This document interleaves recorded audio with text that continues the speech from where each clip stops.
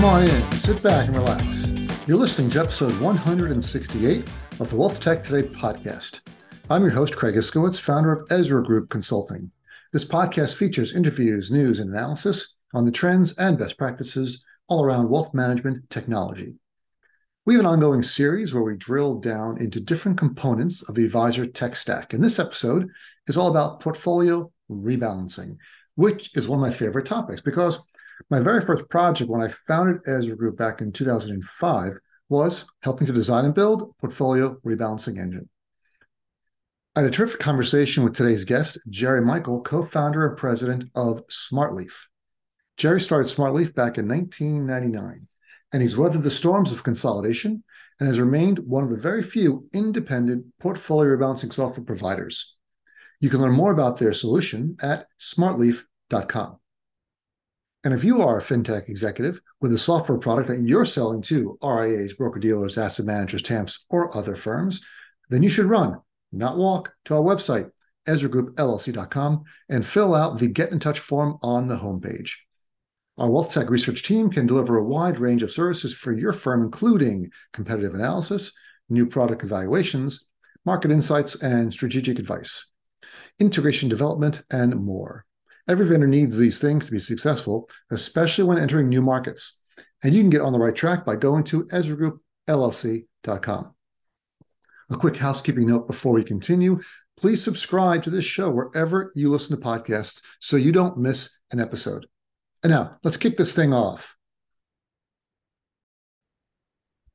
I'm very excited to introduce our next guest on the program. It is Jerry Michael, founder and CEO of SmartLeaf. Jerry, welcome.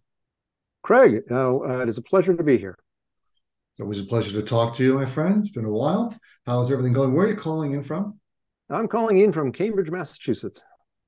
Beautiful Cambridge. It's still lovely this time of year there. Getting a little chilly though. Yeah, no, it is actually beautiful, beautiful weather. Of course, we tell ourselves in New England that it's all worth it for the change of seasons, the beautiful fall colors. I'm not sure that's actually true, but it's what we tell ourselves. Yeah, we tell ourselves the same thing here in the southern Northeast in New Jersey, right? So it's not as bad, but still we get the same issues. But we're still happy here. We never seem to want to leave. All right, so thanks again for being here. We're really excited to talk to you and about portfolio rebalancing. Trends in portfolio rebalancing is what we're talking about today. Before we start, can you please give us a 30-second elevator pitch on SmartLeaf? SmartLeaf is an automated rebalancing system. Our purpose is to make personalized portfolios simple. Or maybe I should phrase, it is to make portfolio personalization simple. If we're doing our job, managing a direct index is literally as easy as managing an ETF, and using literally in the way that your high school English teacher would approve.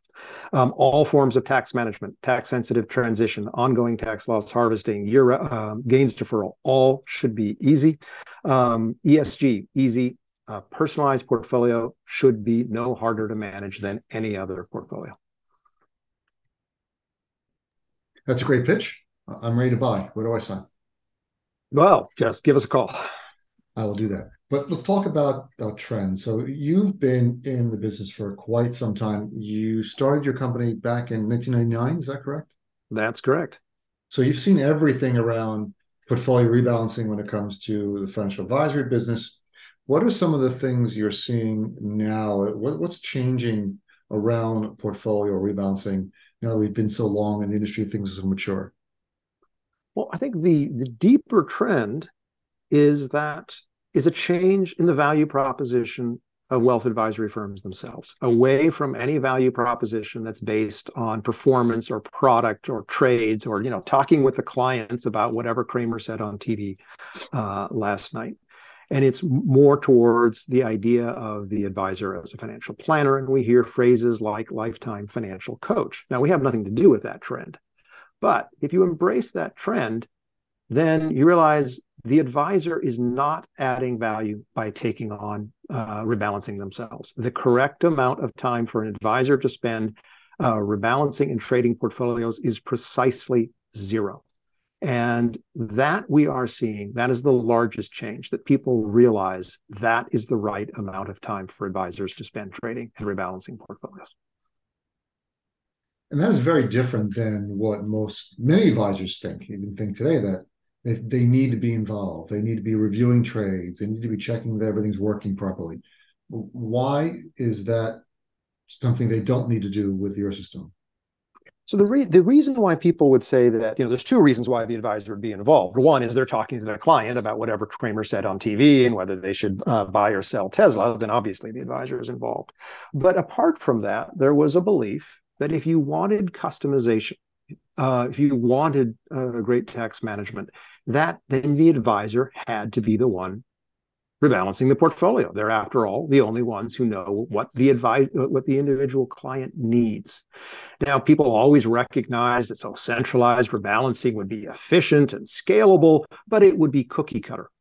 And we're here to say that's exactly backwards. That if you want to deliver very high levels of customization and very high levels of tax optimization, the only way to do it is to centralize the rebalancing and trading, because that's the only way to automate it. And the only way to deliver either of those truly at a high level, even for individual accounts, is through automation. Otherwise, it's all compromise all the way down. Indeed. I mean, those are the kind of rebalances we worked a lot with, is the ones that require a lot of interaction. The trades need to be reviewed, or rather the orders need to be reviewed before they become trades, before they're approved. There's lots of finagling and fiddling with the trade order list. So how do you get advisors to trust the process and just let it go? So there's actually two. One, you have to be able to enable them to serve their clients. If they're not getting a solution, a customized solution that really does fit their client needs, well, they shouldn't trust the system. So you first have to, it can't be cookie cutter. The advisor still has to be involved with, I'll use this slightly clunky phrase, designing a customized solution. That means, this is the client, we're not going to have real estate because they have outside holdings in real estate. They want a tobacco screen. They are withdrawing $5,000 a month, and we have to prepare for that. We want tax sensitive transition. We want to, transition over 3 years. All of those options still need to be there for the advisor. They're not the ones implementing it, but they are the one making those choices. So then beyond that, all right, we have this automated system, this, black box with blinking lights. Why would the firm trust that? And, the answer is, well, you can show the data that actually it does, statistically, a very good job of managing those portfolios. When we implement our system, we see, not surprisingly, when people go from sort of decentralized to centralized, we see that on average, the dispersion of accounts goes down by 60%, which perhaps you would expect. The slight surprise is the level of taxes goes down by 60% as well. And you would think that's impossible. I mean, you choose one or the other. Do you want to have lower dispersion? Do you want to have lower taxes for the accounts? You can have both. And that's a measure of how much better this process is than having the advisors manage the portfolios themselves. What do you mean precisely when you say the level of taxes goes down by 60% as well? Does that mean clients see a 60% reduction in their taxes? Correct, relative to what they were seeing before. So the taxes that come from capital gains generated by the rebalancer is reduced by 60% by moving to a centralized process. So before this is, it means before the advisor wasn't doing tax loss harvesting, they were, occasionally selling things short term before they went long term. They were, most advisors who were, after all, doing this largely manual process. The more customized, the more tax optimized, the more manual it was. It meant they were doing it fitfully, when they had time, and it just, they aren't very good at trying to do this at scale. We're still seeing, I've been in the industry for 18 years, financial services for 30, but specifically wealth management 18 years. And we're still trying to get advisors to realize their value add isn't pushing the button, building models and trading, but they still seem to think that. Why do you think that is? Well, I'm not sure I'm the best person to comment on that, because, our clients are the clients who have identified that their future is a value proposition based on the advisor as lifetime financial coach.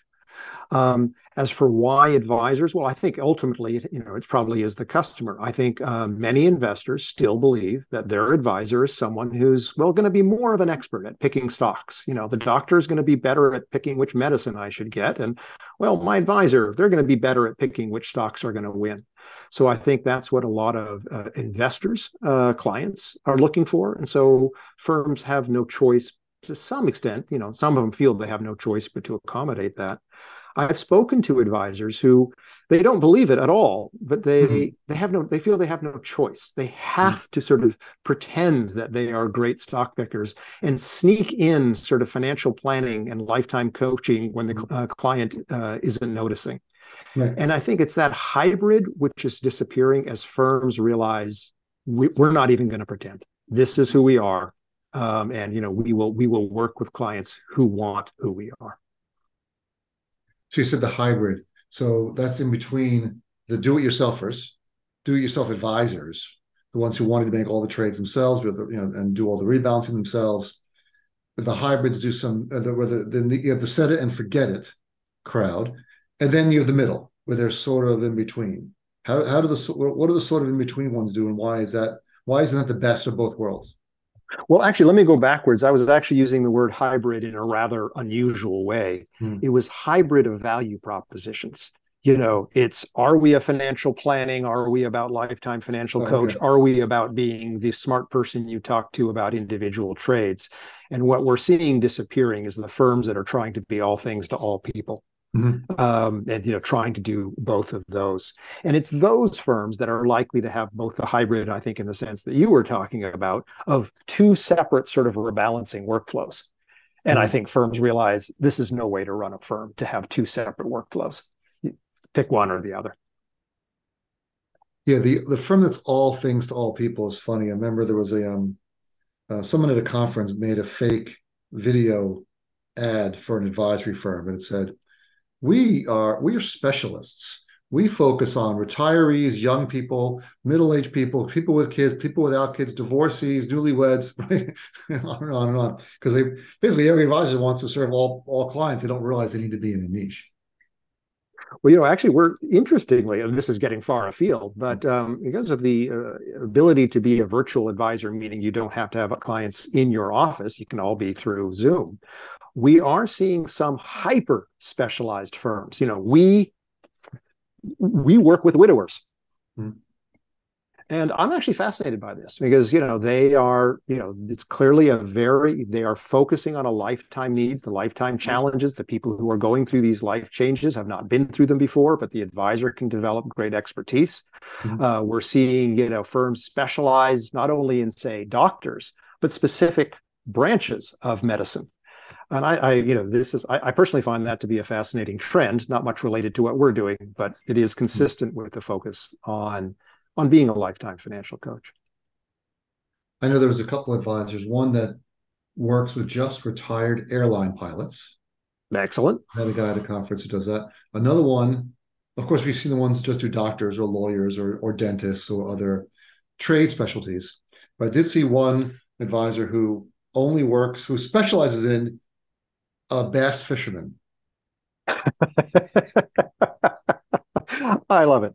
I'm not sure that's all he does. Do you have any bass fisherman type of rebalancing in your system at all? Where's the bass fisherman button? Do you have that? We do not. And, I do not know whether bass fishermen have, specific needs in their portfolio. They might. I mean, there might be, part of customization is risk customization. You're already exposed to the, certain industry risks, so you shouldn't have more in your portfolio. And for all I know, bass fishermen fall into that category. But the part is, what are this? But I do believe I don't know what they are, but I'm confident bass fishermen have different needs than other people. Right.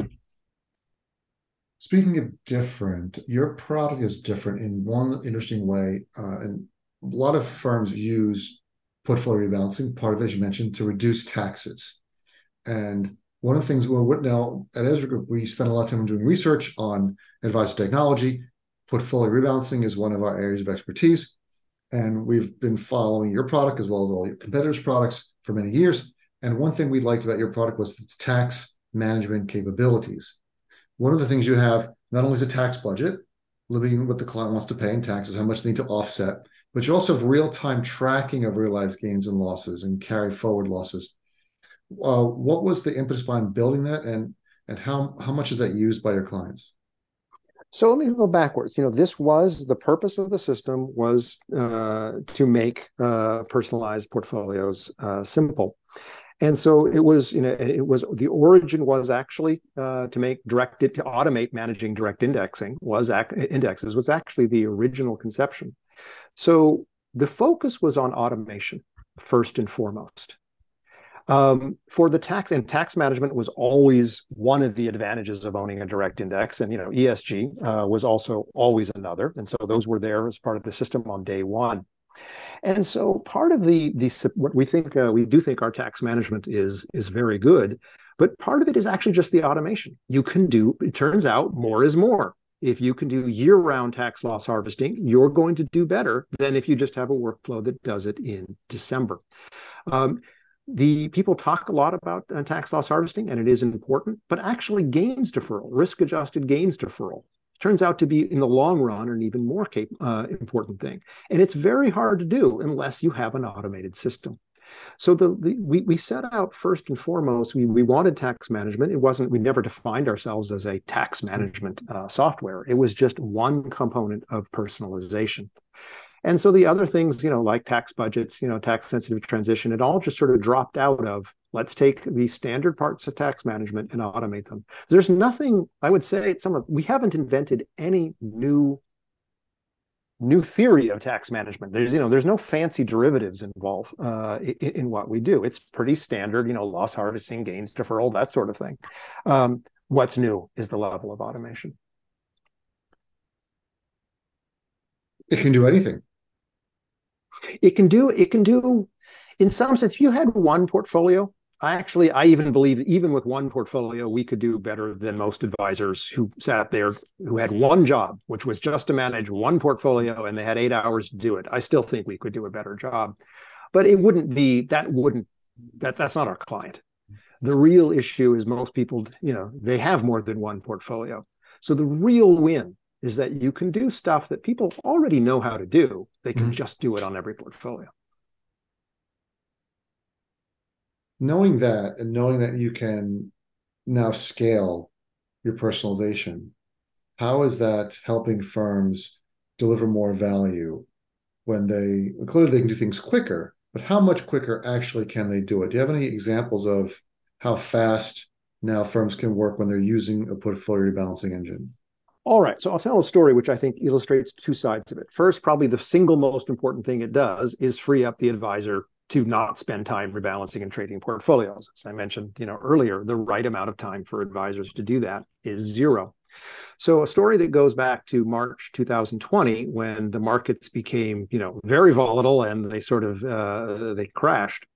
We had a firm, the client-facing advisors who spent no time trading portfolios. In the month of March, they reached out to the average client 5 times.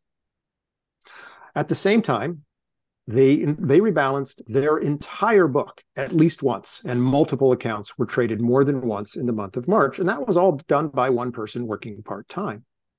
So we're illustrating two things here. One, the client-facing advisors have the time to reach out to clients 5 times because they're not rebalancing the portfolio.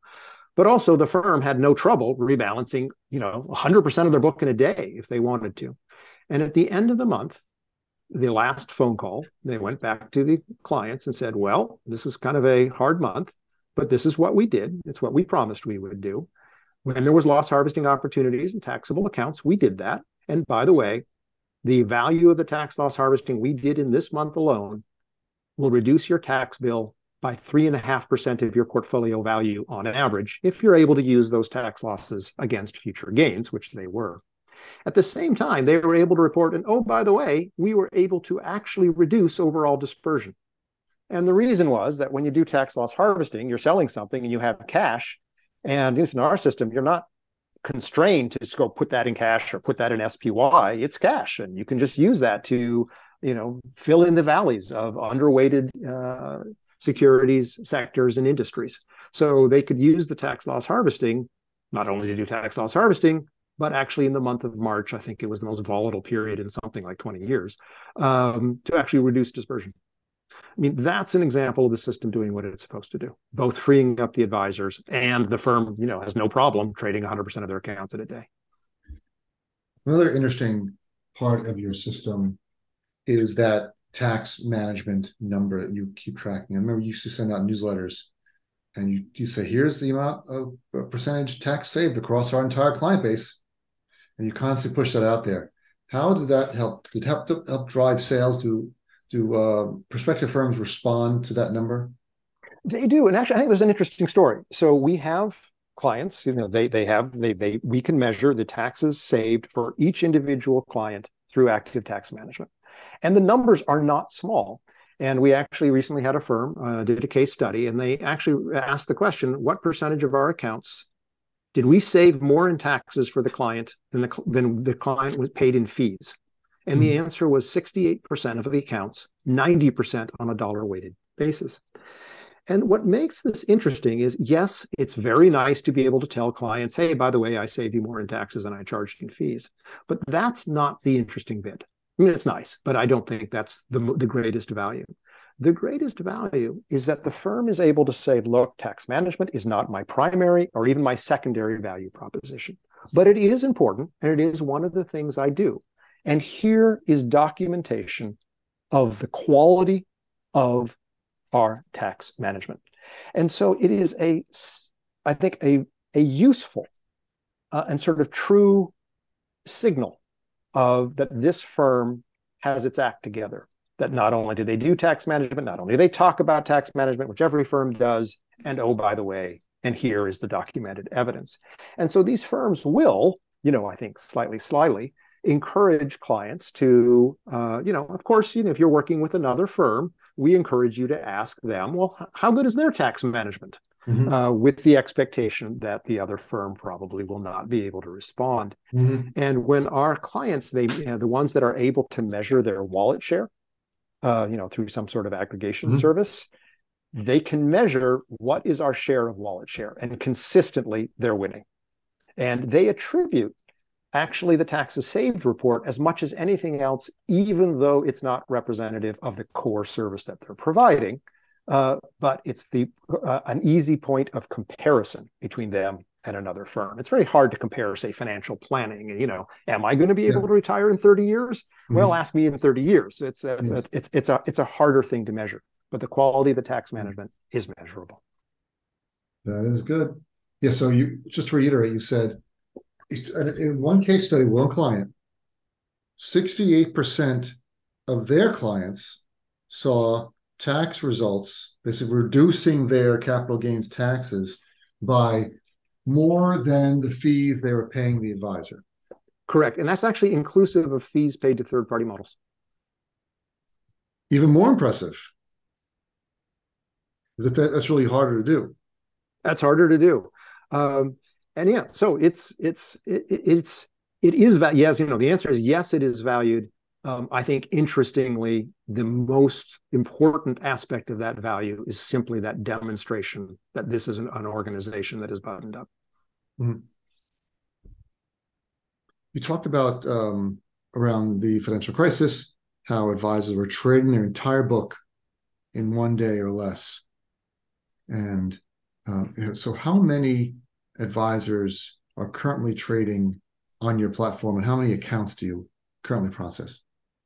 So I think we have about $50 billion is managed through the platform, about 350,000 accounts. And actually, I do not know offhand how many actual advisors that is. I should probably find that out. Could be useful. We love stats. So any kind of statistics we think are useful. They're also useful for getting firms may not be familiar with you on an understanding of where you fit in the market. So I can go through some of our clients. The investment management unit of SEI Apex Clearing has rebalancing functionality that is powered by us. There is a new firm on the market, Altruist. Their rebalancing is powered by us. Altium is an RIA that was recently joined Hightower, and I think they've been anointed by Hightower to be the direct index provider to the Hightower family of firms. Advisor Engine, another firm where the rebalancing component is powered by us. There's then a slew of banks and other RIAs that are direct clients. That's great. I was just writing that down. And that's where you did have a lot of clients in the banking space for many years. It's sort of one of your primary client bases, but you've since expanded into the RIA space. That is correct. And how did that transition go? Well, so the transition, banks, there's a couple of things that banks have sort of taken this holistic approach to investing, and sort of they've put a greater emphasis on the holistic management of the account and less on trades. That's historically been true. Mm-hmm. And so that was partly sort of the natural cultural fit with banks. They also tend to be larger. And so that was, started where the larger organizations were. Mm-hmm. To serve RIAs, we have launched a sub-advisory service where we will do the rebalancing and trading for you. The client-facing advisor's experience is the same. The investment policy committee's experience is the same, but we'll take over the role of that 1 or 2 person rebalancing group. We've also integrated directly with some custodians, currently Fidelity and Schwab, which makes it easier for RIAs. There's just no software integration, so it makes it possible for us to serve smaller firms. And that means that opens up more of the RIA space. Mm-hmm. Would you say, what's the breakdown of your clients from the enterprise space to the independent RIA space? It's still, the TAMPs and banks still are the majority. The fastest growing is RIAs, which is probably the story of the industry. Yeah, it's been. I think that story's been the same for 20 years. Now I think about it, they're constantly telling us that advisors are growing faster than the rest of the industry. Yeah, so we're seeing that as well. And we still have to keep plugging away, no matter how fast they're growing. Looking at tax management, you mentioned something I just wanted to get you to define. I was talking about tax management, tax budgeting, and you mentioned real-time risk-adjusted gains deferral. Risk-sensitive gains deferral. How you calculate that? Well, it's what I mean is, gains deferral is not selling something because motivated by your desire to avoid capital gains taxes. And well, in some sense, that's trivial. Just don't sell anything, and presto, you have gains deferral. But you'll end up with a wreck of a portfolio. You can't have, super concentrated positions or super concentrated sectors or industries. So it's constantly a balancing act. On the one hand, I don't want to sell something with that's overweighted that has gains because I don't want to realize the gains. On the other hand, the darn thing is overweighted, and therefore, by definition of overweighted, I have more than I wanted. And therefore, I am creating risk, possibly unnecessary risk for this client. And so that is a constant balancing act. So when we say sort of risk-aware gains deferral is maybe the better phrase, it's not something you do and forget about it. In some sense, tax loss harvesting is much simpler. All right, I have some algorithm and some for when do I sell something at what percentage of basis, and then I do something for 31 days, and then probably I go back, and then I'm kind of done. Gains deferral could be months, years, decades, but constantly making sure that you do not have an unbalanced portfolio. And that's probably why I think, you hear less about gains deferral. I think it's because it's fundamentally harder. Knowing when something's going to go down. Well, rather than, I'm going to do something and most likely I'm done in 31 days. And you can have loss harvesting done well is not done by mechanical rules, but you can do a decent job of loss harvesting by just following some mechanical rules. You can't do really a decent job of gains deferral using mechanical rules. So why can't you do that? What is so complicated about tax loss harvesting that you can't just do it? by mechanical rules? Well, no, actually, I think loss harvesting you can. I mean, I don't think you can do a great job of tax loss harvesting by mechanical rule is I will sell any tax lot at 80% of basis. I will then buy SPY for 31 days, and then I will go backwards. Now, that's a simple rule. It'll do an okay job. It won't do a great job. However, gains deferral, if this mutual fund is overweighted, well, is that good or bad? You can't have a simple rule. No mutual fund could be overweighted by 10%. Right. Well, can your large cap mutual fund that's overweighted by 10% actually be a decent substitute actually for the mid cap? So maybe you can underweight in mid cap. Well, plausibly, but you won't get that through any sort of mechanical rule. And right, so you're talking about a wash sale rule. So a mechanical wash sale where if I sell something, automatically buy this other thing until 31 days and sell it and buy the old one back. Yeah, for loss harvesting, you could do something like that. Not great, but you'll get something from it. I don't know of any way to do long-term, especially, possibly decades-long approach to gains deferral, holding on to overweighted positions with large capital gains and do that well by any sort of, I'm going to apply these simple rules and call it a day. Because nothing is that simple. Well, that's, Oh yeah, tax management. The interesting thing is, the individual components, they're well known. Yeah, this has been around. There's nothing really new here, but doing it well, automating it, doing it at scale, that is new. Jerry, we've run out of time. You've said it all. Could you please tell everyone's listening where they can find more information about SmartLeaf? You can find more information on our website at smartleaf.com. And, that's smart like clever and leaf like the thing on a tree. Jerry, thanks so much for being on the program. I really appreciate it. Craig, thank you so very much.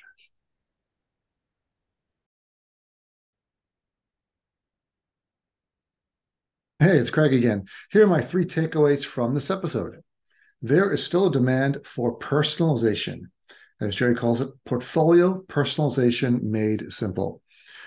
Around portfolio rebalancing, a lot of the personalization involves restrictions, what we would call restrictions, things like don't buy this particular stock or don't sell this particular stock. And those things have to be stored and managed and then performed at scale so that those restrictions don't get changed and don't get overwritten when the application is doing its rebalancing over many months or years. Number 2, rebalancers are great at tax management.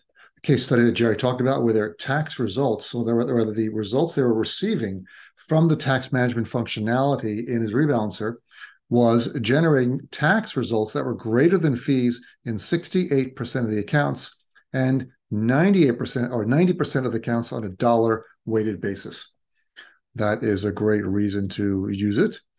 Some features that are great for tax management in portfolio rebalancers are a tax budget, real-time tracking of realized gains and losses, risk-adjusted gains deferrals, and, of course, tax loss harvesting.